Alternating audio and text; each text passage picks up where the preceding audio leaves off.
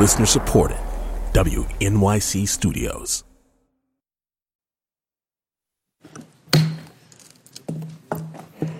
I call this hearing to order.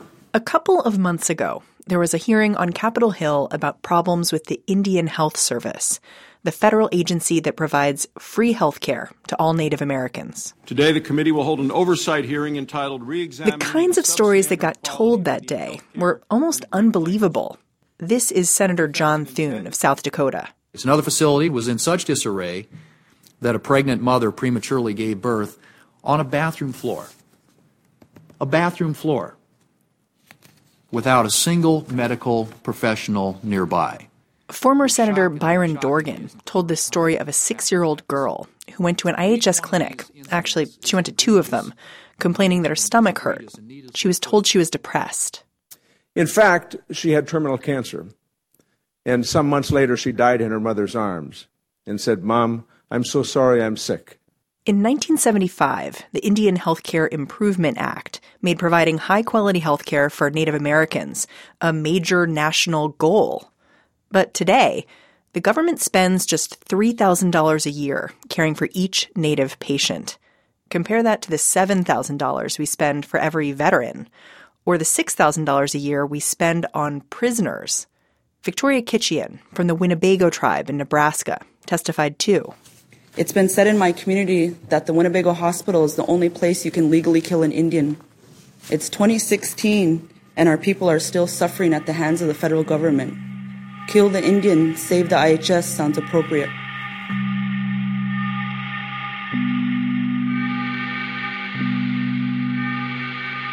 I'm Mary Harris, and this is Only Human. When I hear stories like these, I think healthcare seems like just another broken promise we've made to Native Americans.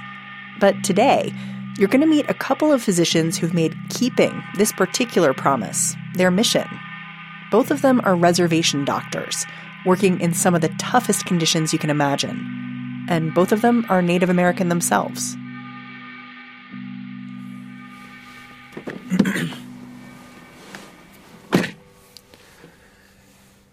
So it's 5:15 here in Flagstaff, which would make it 6:15 in Tuba City.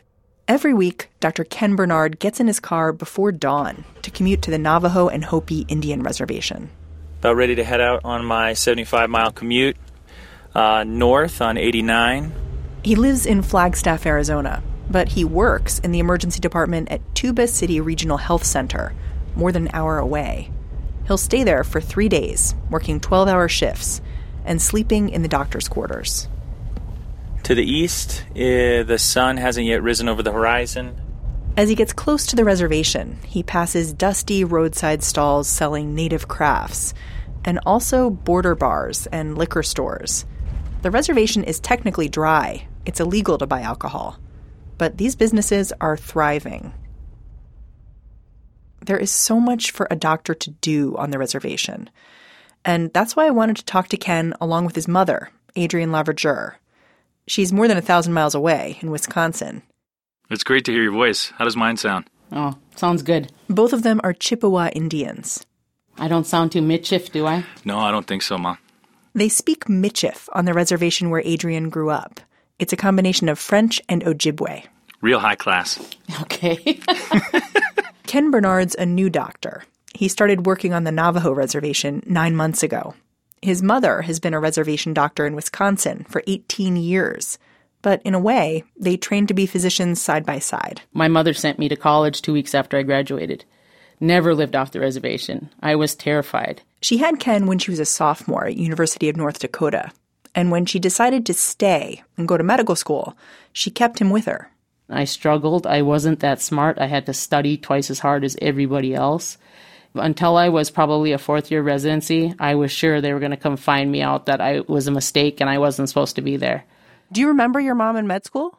Mom tells it pretty vividly. She used to put me in my cradle board and my papoose and just stick me on the back of the wall while she was going to class, right? I would put you in the papoose that I gave you, and you would just be wrapped up. And as long as you were wrapped up in there and fed, you would just sleep. So maybe all that free education you got helped. At the time, Adrienne was a single mom. They were living on just $557 a month, relying on rations of cheese and canned meat from the reservation. Even a regular shopping trip could underline how little they had. We were in the Columbia Mall in Grand Forks, North Dakota. We must have been around 4 or 5. And we were in KB toy stores, and my brother Kyle had picked up a toy gun set, and he really, really wanted it, and he was crying. And I say, Kyle, I'm sorry, we can't have that. We're just too poor. Oh, my gosh. And apparently my mom tells me the story later. I didn't know that she was watching, or I didn't know that she was around us. But she said that she cried about that, and was always sad that we had this sort of idea of that we were poor, we couldn't afford things, we couldn't have things. But interestingly enough, I never really wanted for anything. That's how amazing she was growing up. Well, it sounds like she also gave you a sense of mission. This is true. This is absolutely true. I do remember how she told us it's not about money. We're poor, and it's okay to be poor, and we help other poor people.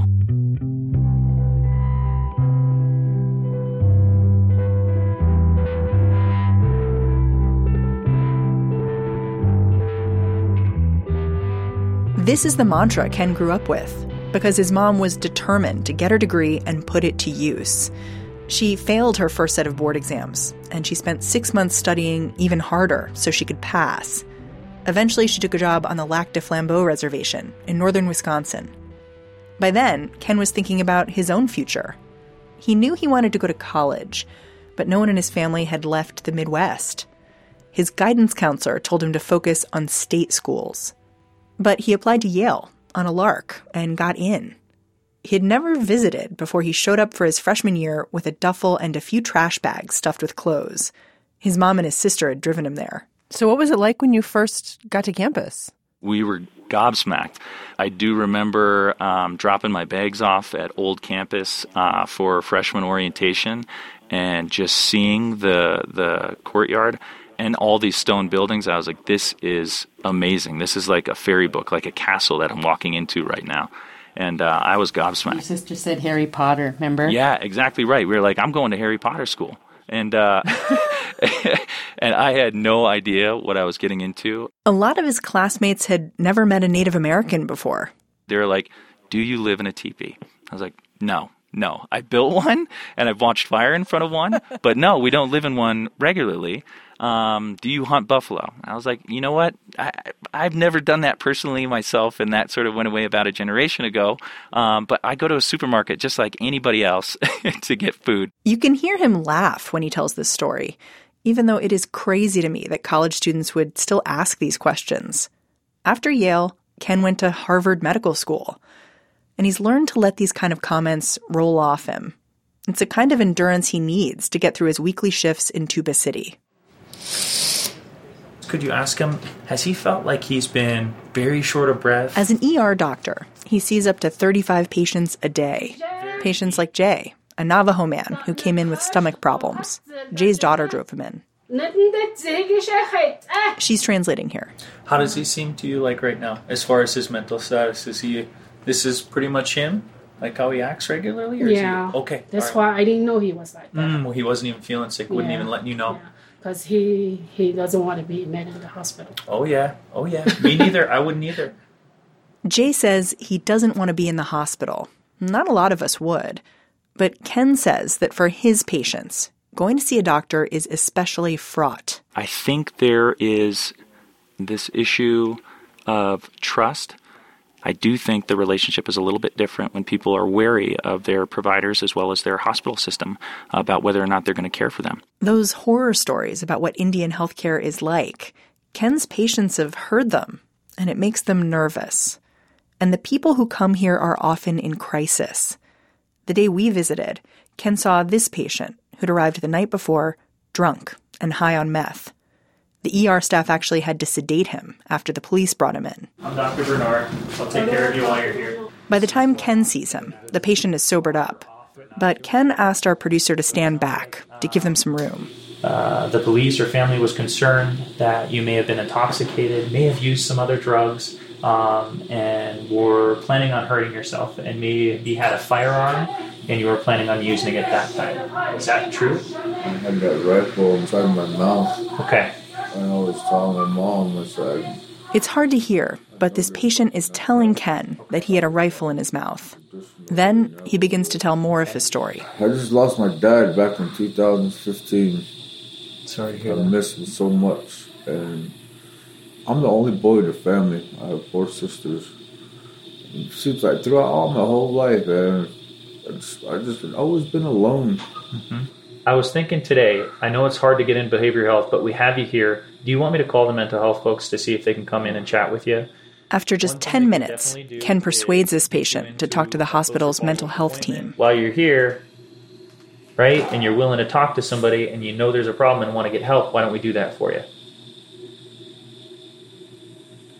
You want to think about it for a second and I'll come back? I'll just do it. You'll just do it? All right, brother. Let me get to work for you. And you hungry? You want something to eat? Over the last 15 years, the suicide rate for Native men jumped 38%. The rate for women jumped 89%. Spending even a day alongside Ken, you can see how urgent these problems are. Just 30 minutes after seeing this suicidal patient, Ken sat down for an early lunch. He didn't seem rattled at all. We asked him how he keeps his head above water. I feel that I am generally optimistic, and I think rather than optimism is the probably word that I would use for it is hopeful.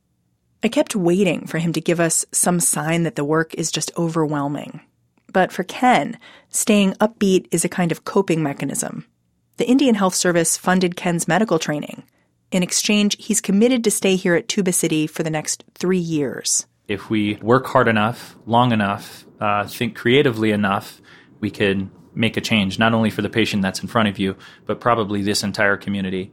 And I think that's something that keeps me going and maybe can explain at least part of my disposition.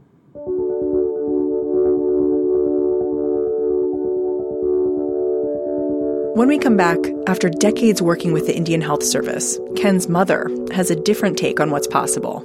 And Ken grapples with his family's own experience with shocking mistreatment by the IHS.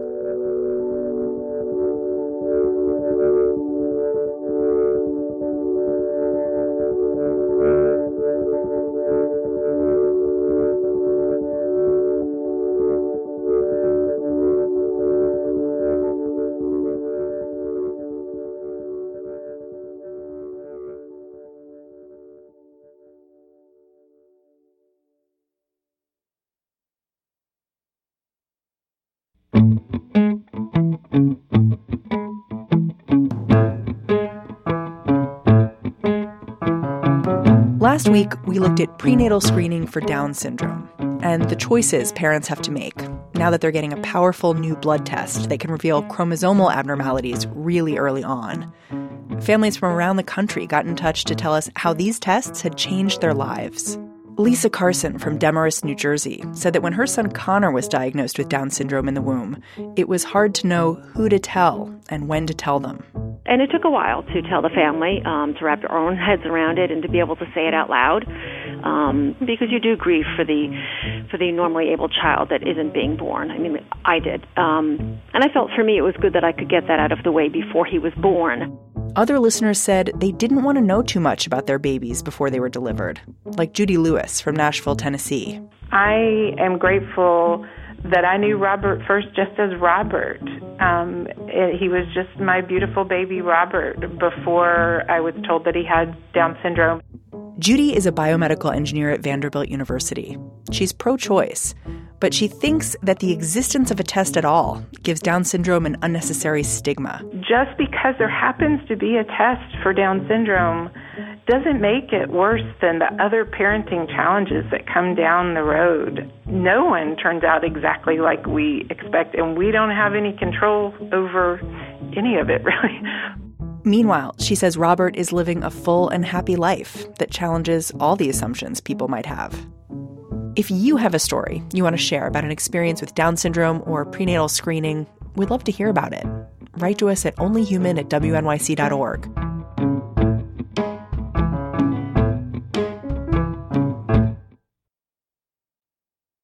You're listening to Only Human. I'm Mary Harris.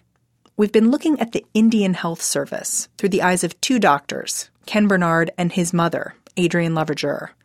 Both are Native American themselves, and both are committed to trying to change the perception of the IHS from the inside. But the Indian Health Service has a troubled history. It's a history that has touched their family deeply. Just as Ken started with the IHS last fall, his mom told him the story of his great-aunt. So Mom told me about how she was sterilized forcibly without her consent at an Indian Health Service hospital where we're from. His aunt had gone in to have her first child, and her husband was given this form. Thinking that he was signing consent for a labor and delivery, being illiterate and not necessarily knowing what else was on the consent form, had actually consented her for sterilization. For years, she tried to get pregnant again, but of course, she couldn't. And she didn't find out about it until years later, and absolutely heartbroken. And I couldn't believe that had happened. And not only that, I couldn't believe that had happened less than 50 years ago.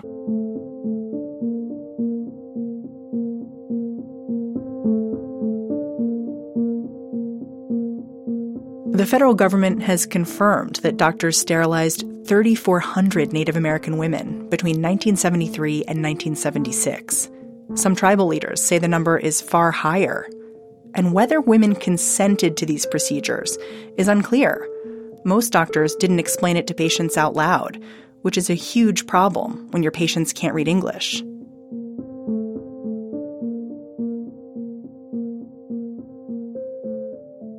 And I was thinking about, wow, this is the history that we bring with us into every patient encounter that comes to the Indian Health Service. So I think it really gave me a better understanding about what the special interaction or this very different interaction is with Native people and their healthcare providers and the Indian Health Service in general. Dr. Adrienne Lavigeur sees all kinds of patients in her clinic. Locals call this area the Northwoods. Chippewa Indians have lived here since the 1700s. Cultural artifacts are spread around Adrienne's office. A birch bark canoe, beaded, fur-lined gloves. 88-year-old Carmilla Bernstein is a longtime patient. She has vertigo. You get dizzy? Yeah. Okay. And I just don't know if it's like tender here. I mean, because your blood pressure's good. Yeah, that's your lab work's been great. No headache, though, right? Those nightmarish scenarios you heard about at the top of the show, what Adrienne tries to do is pretty much the opposite of that. She knows Carmilla's whole family. They talk about her son-in-law's prostate cancer and a friend who recently passed away. They spend nearly an hour together. So, if you didn't care for me, I don't know what I'd do. I don't know what I'd do either. You didn't come see me. Okay, I love you. I'll see you next week. I'll be thinking about you this weekend when you're at that funeral. Yeah. Okay? I'll manage. But Adrienne can't fix everything. After seeing Carmilla, another patient shows up. Someone Adrienne has known for years. She's in labor. I mean, she's been in labor for 2 days. Yeah. Water broke yesterday. 1 prenatal visit. I don't understand. I mean, it's her 5th baby. And so she was just trying to be at home and tolerating it. Later, Adrienne told us that the clinic isn't set up to deliver babies. So she got in an ambulance and followed her patient to the hospital. Because I've known her for a long time, since she was a little girl. And I did most of her babies. And so just to be with her and make sure she's okay on the way down. And she was okay, and hopefully, have a nice, healthy baby. Adrienne says seeing pregnant women might be the hardest part of her job. She wants to provide the best care, but her patients don't always make that easy for her. Our biggest challenge, I think, right now that we are facing and looking at is the high degree of neonatal abstinence syndrome. And what that is babies that are born addicted and that needed treatment for withdrawal after they were born. These babies are addicted to all kinds of substances. They're jittery. They don't tolerate food well. And Adrienne has to get them healthy. She treats them with morphine while they go through withdrawal. To me, when I do OB, it's hard because I used to say, okay, what do we do? This woman is abusing, what do we do? And if you say, okay, I know you're using drugs and I'm going to report you, you take the chance of her not coming back to you and not getting any care. She wants to be a doctor her patients trust. So for a long time, as long as her patients came in for those crucial prenatal visits, she wouldn't report their drug abuse. What we're finding now, though, is that it's not making a difference. They're not going to a lot of their prenatal care. So what do you do? I mean, you're saying it's hard to tell a woman who's pregnant to stop using. You want to be a physician she trusts. The thing is that we need to get these women, okay, and say, okay, we are not here to throw you in jail. We want you to join us. And either you can join us voluntarily, or we would go through the court system and have them court-ordered to our program. That must be so hard. I mean, we've just talked about all of these trust issues that sort of exist in the Native American community, especially around physicians. And for you, who's seen both sides of that, it is very difficult. And well, have you had to take a woman to court and remand her to your program? We have done that many, many years ago, and it was many years ago when I first came here. It was probably the first patient that would not stop using, and so she was court-ordered to stay in jail till she had her baby. She was very angry at that point, but now she's older, and we have developed a relationship, and she was like, you know what, Lavager, you did the right thing. It's these kind of small victories Adrienne can claim 2 decades after starting her work on the reservation. When she was a little girl, she wanted to become a doctor so she could be the head of the Indian Health Service. But the challenges her patients faced were so severe, she decided to stay in the clinic. These challenges are personal for her. As we were about to leave, Adrienne started chatting with our producer. She said her own niece is struggling with addiction. With her, it's drugs. I mean, she's 24 and she has 6 kids, and none of them are with her. For the last 5 months, Adrienne's been fostering one of these children, a 9-month-old boy. But she wants to give the baby to his mother. So I'm hoping to try to connect with her and see what I can. I mean, it's up to her totally to be whatever she wants to be, right? It's difficult for us all, but, you know, for him, because he's doing so well, and we're just hoping that she'll somehow see the light soon, because her oldest are like 8 years old. To me, this seems like an admission of just how deep the problems are on the reservation. But Adrienne sees it differently. Is it hard to talk about these kinds of challenges? No, because if you talk to anybody, and I talk to them like my girlfriends or even the other people I work here with, we've all come from some type of dysfunction. It's strange. It's a way of saying, okay, this is where I came from. And so it's something you tell people, yeah, this is in my family. I'm not afraid to air it because I'm proof that you can make other decisions. Both Ken and Adrienne want to be honest about what they're up against. Ken says this kind of honesty can be a way for their patients to get better.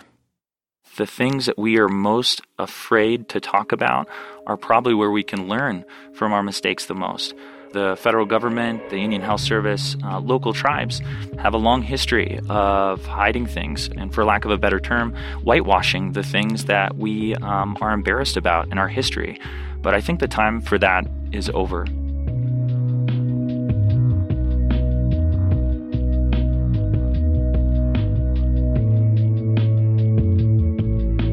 We will keep checking in with Ken and Adrienne about how healthcare on the reservation is changing. And when they have an update, we'll have them back on the show.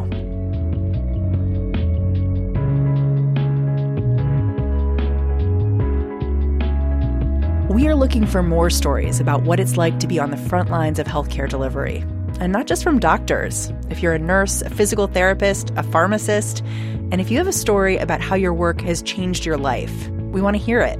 Post a comment on this episode at onlyhuman.org, or you can find us on Facebook at Only Human Podcast. Only Human is a production of WNYC Studios. This episode was produced by Jillian Weinberger and edited by Ben Adair. Very special thanks this week to Diane Hope and Natalie Jablonski, who traveled to the Navajo and Chippewa reservations to help us report this story. Our team includes Elaine Chen, Paige Cowett, Julia Longoria, Kenny Malone, Fred Mogul, Ariana Tobin, and Ankita Rao. Our technical director is Michael Rayfield. Our executive producer is Lital Malad. Special thanks to Megan Kinane and Eleni Murphy. Jim Schachter is the Vice President for News at WNYC. I'm Mary Harris. Talk to you next week. Support for WNYC's health coverage and Only Human is provided by the Chirina Endowment Fund, Jane and Gerald Catcher, the Robert Wood Johnson Foundation, the Simons Foundation, the Alfred P. Sloan Foundation, and the Winston Foundation.